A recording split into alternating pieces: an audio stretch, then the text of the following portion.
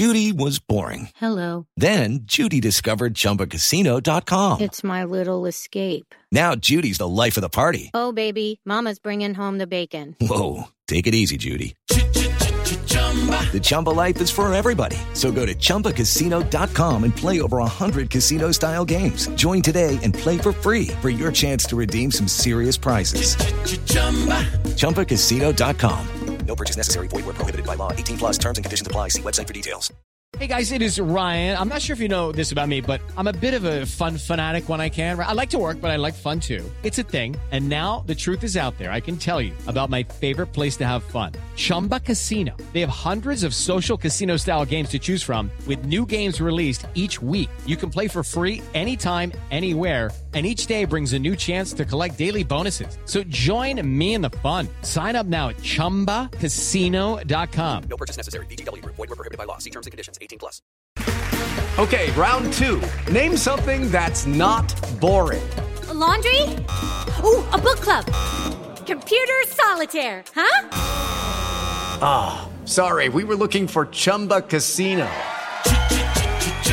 That's right. ChumbaCasino.com has over 100 casino-style games. Join today and play for free for your chance to redeem some serious prizes. ChumbaCasino.com. No purchase necessary. Void where prohibited by law. 18 plus terms and conditions apply. See website for details. How does he do it? Yes, guys. Welcome back to... Hang on. Do it again. Yes, guys. Welcome back to the Canon Podcast. I'm here with... I think that's pretty good. That's not bad. I think it's pretty good. As far as impressions go, you're the impression jukebox on the pod. Do one. Do another one. Welcome back to the Canon Podcast. No Buffs today, but it is myself and the lovely George Voutsas. How are you, sir? I'm great, mate. I'm great. I'm feeling energized. Not just post-win, but Have you been to Dubai? I have not. I've been the opposite. If you're over here in Canada, there is a snowstorm happening. So, I would love the sun. You know what? Make sure you like, comment, subscribe, and maybe I can get to Dubai. Life dream. Yeah. Get on the Patreon. Not only do you get an invitation to George's wedding, you actually get a plane ticket to Dubai on the Patreon. So, do you know what I mean? We are here to chat. We're going to do a bit of a sort of mailbag episode, mainly because Babs isn't here and we haven't got any topic ideas because we're not geniuses in that way.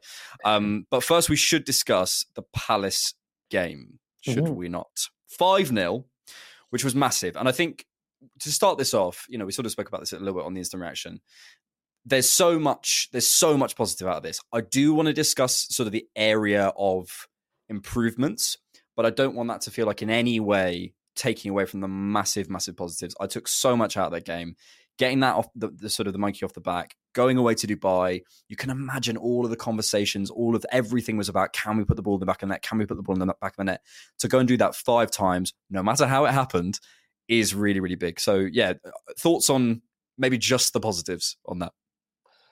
I think I had maybe a reduced thought process on it because I love the game personally. I think that we had very obvious left-hand side issues, but there was a lot of green shoots of improvement, even in the way that we used Trossard, that I felt pointed towards more consideration of balance. And then I started to see, a lot of maximize a lot of the little wins that we haven't been doing in attack lately. And I think that Palace, to be fair, played completely into our hands. And, it couldn't have been an easier opponent to do some of the things that we did.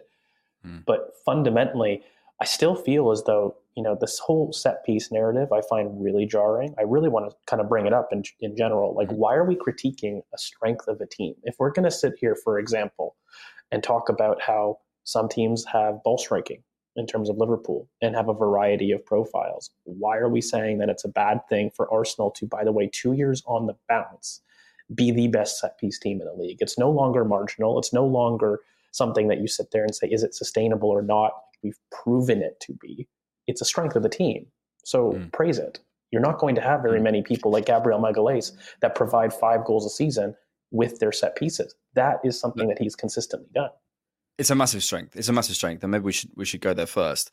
I do hear those people. I think the only thing I'd say is maybe just to put the opposite opinion across, because I agree with you, and I think broadly we should be celebrating this, and it should be a massive thing, and people should be going, this is a huge strength of this Arsenal team. Some people have, we want to find that inevitable player. We want to find that player who can do this thing that no one else can do. Which I share, by the way, as a want, an inevitability. 100%. But in terms of the set pieces, name me another team that can do what we do. So that is, it's a massive strength, and I think we should be taking that in. I think though the argument against it, the argument around it, is around the idea that like because we're not creating loads and loads from open play, I can see why people feel a little bit frustrated. I can understand that. Maybe let's start with a debate on that, because actually I want to come to that point. How much of this is hangover from the first 2 months of the season, and how much of this is hangover from us wanting to see a particular style? Because I think on one hand, we absolutely haven't maximized the balance of the squad. That's been the case all season. Completely true. I don't think, for example, we platform our superstars. I've been talking about this on the channel for a while. Well enough. Completely true. But ever since Gabriel Jesus has come into the team, not only have Arsenal had the broad greatest XG, but the broad open play XG, and they've led that in the league since he's come back. And that includes the beginning part when Gabby Jesus wasn't himself. And that is from sample as of mid-November. So I'm really I'm struggling here that I think people aren't bookmarking fairly some of the story of the season, where I feel the first half of it, up until Newcastle, has absolutely been a story of the team maximizes its efficiency, ironically, with very minimal creation that we're sitting there bemoaning from last season. And then we switch. Well, we absolutely have become the most creative team in the league since Jesus has come back, while still not recognizing the same creativity, but we are metrics-wise the most creative through open play and broad XG, but at the same token have fallen to inefficiency issues throughout the entirety of the squad. And it could be argued, in fact, it's just propped up in the numbers, we are producing our best numbers all season with the worst results. And that, I think, has really marred a narrative about how creative we are broadly and how much this team is struggling right now in terms of us trying to balance our game style changes. And that's where I really struggle with, because let me just pull up the tweet, and while you think about that and just let it ruminate for a second, in that kind of the numbers post, I kind of went back. Scott Willis does a brilliant job about kind of providing fans with this narrative, and there were some other people that as well have propped up some of the open play XG metrics. But I guess, how do you view the creativity conversation? Because I still think our balance is an issue. I still don't love the way that we access central areas, but I'm struggling to really marry that with kind of the facts of our physical open play. Even a team that isn't complete, and I'm only taking the Jesus sample because I think it's fair to assume that if you're starting number 9 is not fit, you're not going to be producing the potential of your team. I hear that. I hear all that, and I think that's all valid. To put across maybe the counterpoint again, if you look at our open play XG numbers, we're still, and again, what you said about the hangover, this is 100% a hangover from the beginning of the season, and maybe the bookmarking needs to be done. But I think in the sort of the dialogue about the team, you can understand why people still feel that way when we are, I know for a fact from Opta analysts, we're 10th in the league for open play goals and we're 7th in the league for open play XG. It may well be that from a certain date to a certain date, we're much better. I'm sure we are, but I can see why people still feel something's still not quite clicked, and I would be one of those people. Well, for example, like in the league, like just to back up the numbers, because I finally have found them. So since Jesus has come back from his last knee injury, which was roughly the 23rd of November, Arsenal have 2.2 non-penalty XG, which is the best in the league, and are 1.28 in the non-penalty XG difference. So not only are we creating the most XG since that point, but we're also conceding the least XG in that point. And then if you're going to take that even further to open play issues, the non-penalty XG since, Jesus has come in has been 21.03, while Liverpool are second in 17.86. So I don't even think it's a small amount. There's a significant 4 non-penalty XG difference between first and second here. And if you're what was the first number you read out? You said 2 xg. So the first number 2.2 non-penalty xg on average, which is the best per game. league. Per game. Yes, Sorry. yes, That wasn't yeah, yeah. Okay. Yeah, per game. Which again, like these aren't small numbers. Like they're very significant points of difference. And so I hold my hands up where, sure, the average would talk of us at 10th, but again, I think you really have to bookmark the sample where we've been the best in the league at one point and completely average in another point, and contextualize that with, amongst all the injuries to Timber and Partey, having your starting number 9 play definitely is something that we need if we're going to critique the attack. Like I'm here to have a conversation because I still think, despite us creating the best, we still aren't doing our best in how we manage these boys, which I still think is a valid concern. Yes, and I would be one of those. I think on the open play, on those numbers, look, they're numbers and you can't necessarily deny them, but anecdotally, I was looking for a video today. The last time we scored a goal from open play, now transition goals count as open play, of course they do, but the last time we scored a goal from what we might determine as open play, as in breaking down a block, was against Luton, arguably, because you look back at the for example, the Havertz goal against Brighton. You could argue it's on a transition. Again, you can make an argument the other way and say, well, that's definitely from open play. I think you can make an argument that the Saka goal against Fulham is on the transition because Martinelli breaks away down the left and then he has the shot which spills to Saka. So we're looking back in the beginning of December, whatever. And, again, you can sort of construct arguments both ways, but I don't know. I'm less convinced. Again, it's the perennial conversation in football, right? About like the numbers versus the eye test. And I just think when I'm watching this team at the moment, I don't feel much of a threat from open play. I don't feel when we're playing around the box that something's about to happen. Then I start to look at the sort of the overall picture, which probably is, I think you're right to say maybe we need to bookmark it since Jesus has come back. But when I look at the overall picture, I start to think, I don't know, I think there's something there. I look at the Havertz performance. Maybe one of the solutions we could talk about is Emile Smith-Rowe, because I think he could help us to penetrate centrally. And I look at our approach play, and I think I said this on the Insta reaction as well. I'm not loving how we look at the minute. I think we lost that squeeze. I think we've lost a lot of the positional rotation up front. Again, not completely, but I think a lot of that isn't happening at the minute. I think the balance of the attack doesn't look quite right. So we may be creating XG. In a certain phrase, but when you look at the whole season, I think when you look at certain, you look back to, how many actual open play, breaking teams down, getting that goal have we scored since even that Wolves game, where that 2-1 at home. I don't know. So I don't know. I think probably the balance of the argument falls down on the idea that we are looking better and there's less of a concern, but I don't think that's the same. And I don't think this is what you're saying. I don't think it's just, we're sort of over the hill and we're rosy again. I don't know. I think there's more shades of grey, and a lot of it, honestly, is just based on watching that game against Palace and going, I don't feel threatened. I'm not on the pitch, but I don't think Palace feel threatened.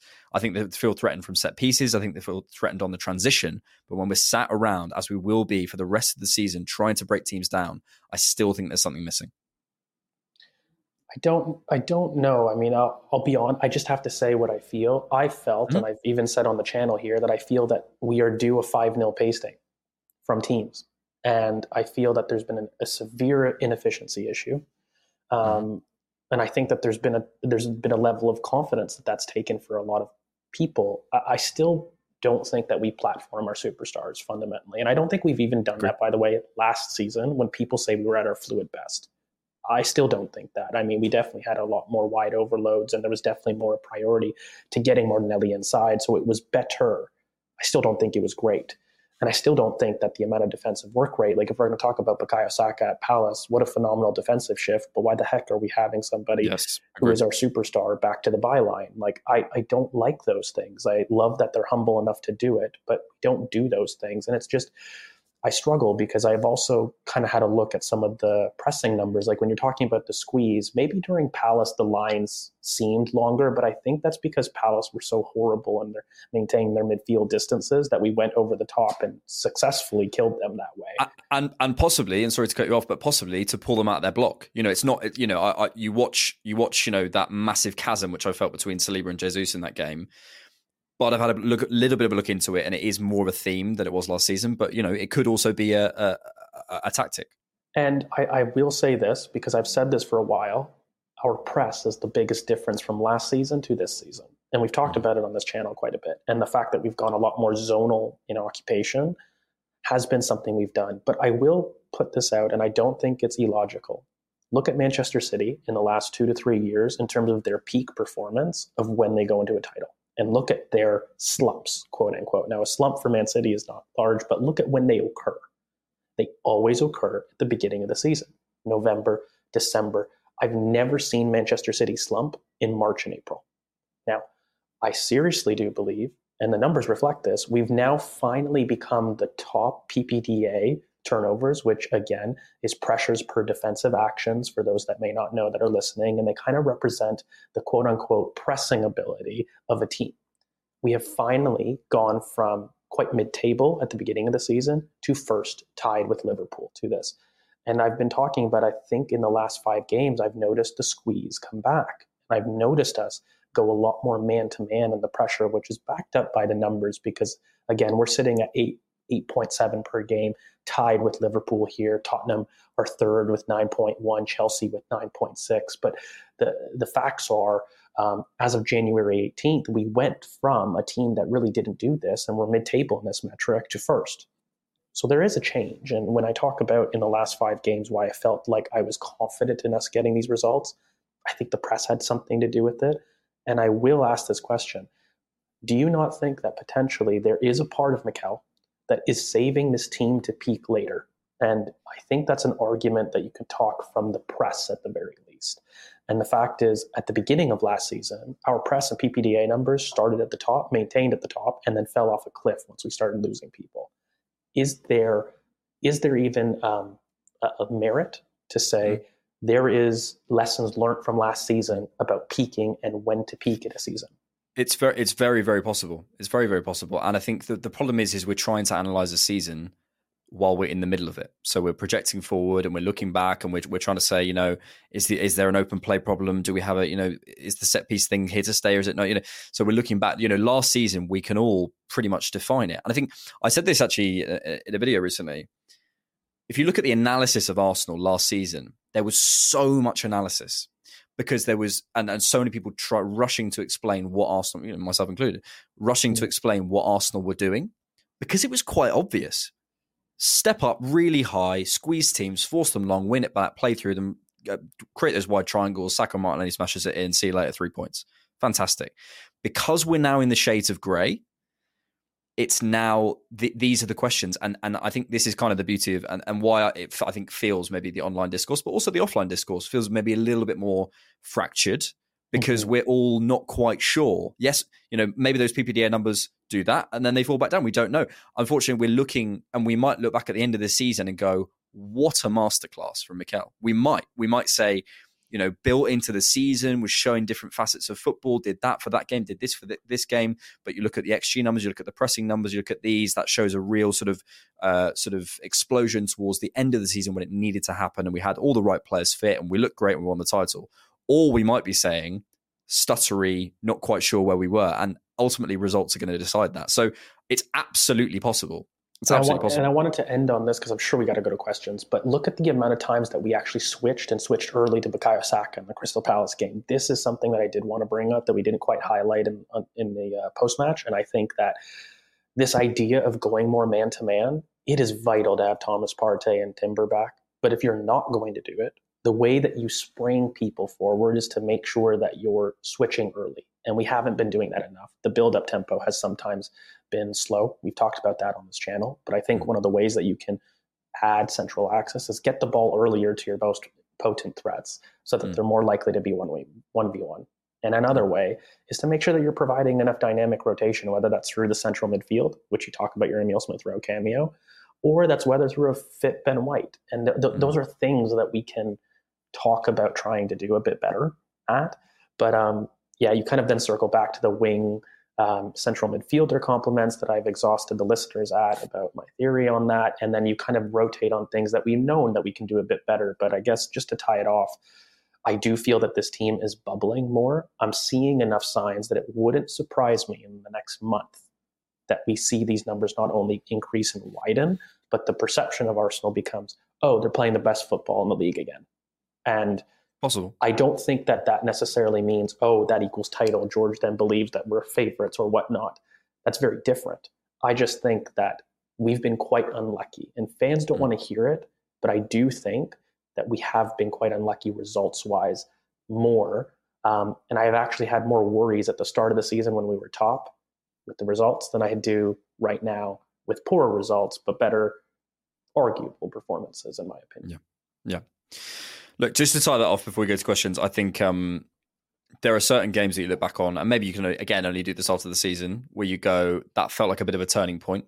Mm-hmm. And I think that Palace game did feel like a bit of a turning point. And, for all of our ongoing conversations about how this team plays and what's right and wrong, I do think, for me, as I say, the headline is so important to get that win. So important, it's all basic, really basic, match of the day analysis, no offense.